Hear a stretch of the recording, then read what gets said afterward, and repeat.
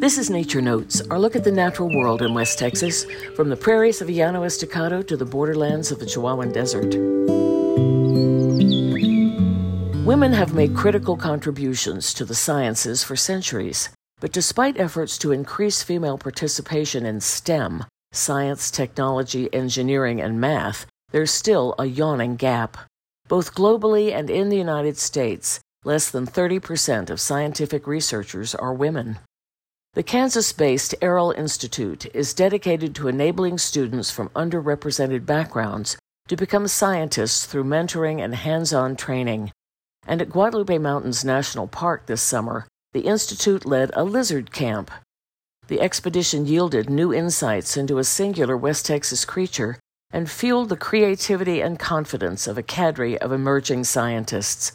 From Marfa Public Radio and the Sibley Nature Center in Midland, this is Nature Notes. I'm Dallas Baxter. 108. And it was like the first week we got there, so it was no intro. It was just like, bam!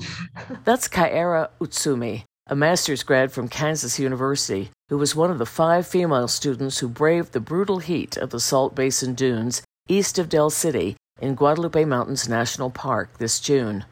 The dune field, a smaller version of the famous dunes found at White Sands National Park, is a fierce place. It also sustains unique plants and animals. Bleached or blanched lizards have long been known from New Mexico's White Sands, but in 2016, biologist Drew Dittmer was hiking the dunes here when he encountered a lizard as white as the shifting sands themselves. The lesser earless lizard, Holbrookia maculata, is found throughout West Texas, but here, earless lizards had adapted to the distinctive White Sands ecosystem, its evolution in action. Lizard Camp's participants stayed in Del City, where they bonded with the small town's business owners and shopkeepers. And each morning they set out for the dunes to conduct pioneering research on a little-known creature. Yeah, the first 3 days we found maximum 3 lizards, and that was because, we didn't know where they liked to be. It took us a couple days, but we figured out how to find them and what habitat to look at to find them. The blanched lizards favor the dunes' margins, Utsumi says, where nearby vegetation offers refuge from predators. Indeed, escape behavior became a focus of lizard camp research.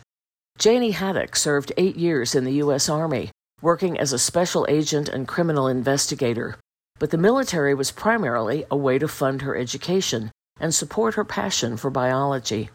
She's volunteering now at Kansas University and is preparing to start graduate studies in animal cognition. I will say one of the interesting things we observed in this population was they like to perch when scared. We have pictures of them just spread eagle about 1.5 feet off the ground and us just standing over them. I mean, to the point where one of us could reach out and grab them. It's not a very efficient position, but they would do it. And then the burying. Every now and again, they would get so distressed that they would quickly bury themselves. The West Texas blanched lizards evolved independently of those found in New Mexico's White Sands, and their escape behavior is distinctive. The lizard camp team helped collect DNA samples from 83 lizards, which will allow genetic comparisons with the New Mexico population. The team also learned that these blanched lizards are especially skittish. An encounter with a human can alter their behavior in enduring ways. Guadalupe's park officials want to encourage visitation to the Salt Basin Dunes. The lizard camp findings could help guide visitation so as to minimize the disturbance to these remarkable animals. The science was significant. So was the personal growth for those involved. There's abundant research showing male students tend to dominate classroom conversations, especially in the sciences. Women with scientific gifts can find themselves marginalized, and so, discouraged, they forsake the field. Donya Siddiqui, a University of Washington undergrad, says lizard camp was a powerful corrective for that. I think I've grown a lot in my ability to speak my opinion. Back home, I don't really talk very much, especially in a school setting, especially in a scientific setting. Oftentimes my voice goes unheard, but I've learned to speak my opinions a bit more, and that's something that I will take away and utilize for the rest of my life. Experience like Siddiqui's are why Lizard Camp exists, Doug Eifler says.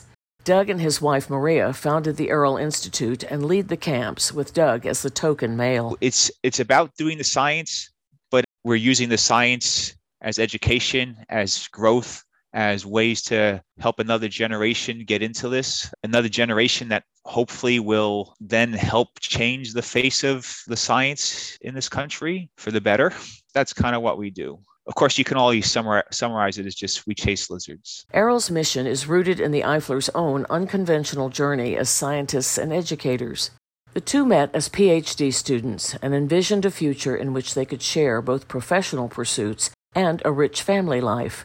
But when Maria started in a tenure-track position, they learned academia didn't lend itself to that. The job was all-consuming, Maria says. It left her virtually no time for her young children. Unwilling to accept that, the couple took a leap and moved back to Kansas where they had roots. Doug taught at a tribal college. Maria worked as the science resource staffer at their children's Montessori school before herself joining the staff at Haskell Indian Nations University. Their experience at the tribal university confirmed their passion for mentoring underrepresented groups in the sciences, and Lizard Camp was born. Two people in this field working full-time jobs would not have allowed us to have the life that we wanted. Errol was our answer to being able to sort of navigate between the bureaucracy of the bigger organizations, attend to what we thought our family needed, and continue with our passion for science and biology behavior. The Eiflers often mentor students long after an initial field session. Drew Dittmer, who discovered the West Texas bleached lizards, was one such student, and they've led lizard camps across the U.S. and abroad. Several have been held at the Dahlquist Desert Research Station south of Marfa. The Eiflers support emerging scientists, but they also model the idea that a science career can coexist with a balanced life. McKenna Orton, a staffer at Kansas University's Natural History Museum, was part of this summer's camp. In this group, we have such a range of different levels of experience. You have people with postdocs coming in, you have people from completely different undergraduate fields coming in, and just this has also shown the idea that if you're interested in something, you can go out and try and pursue it and it'll work out. There's a lot of opportunities out there if you're interested to go and find them. Nature Notes is supported by the Shield Airs Foundation. This episode was written by Andrew Stewart. I'm Dallas Baxter. Thanks for listening.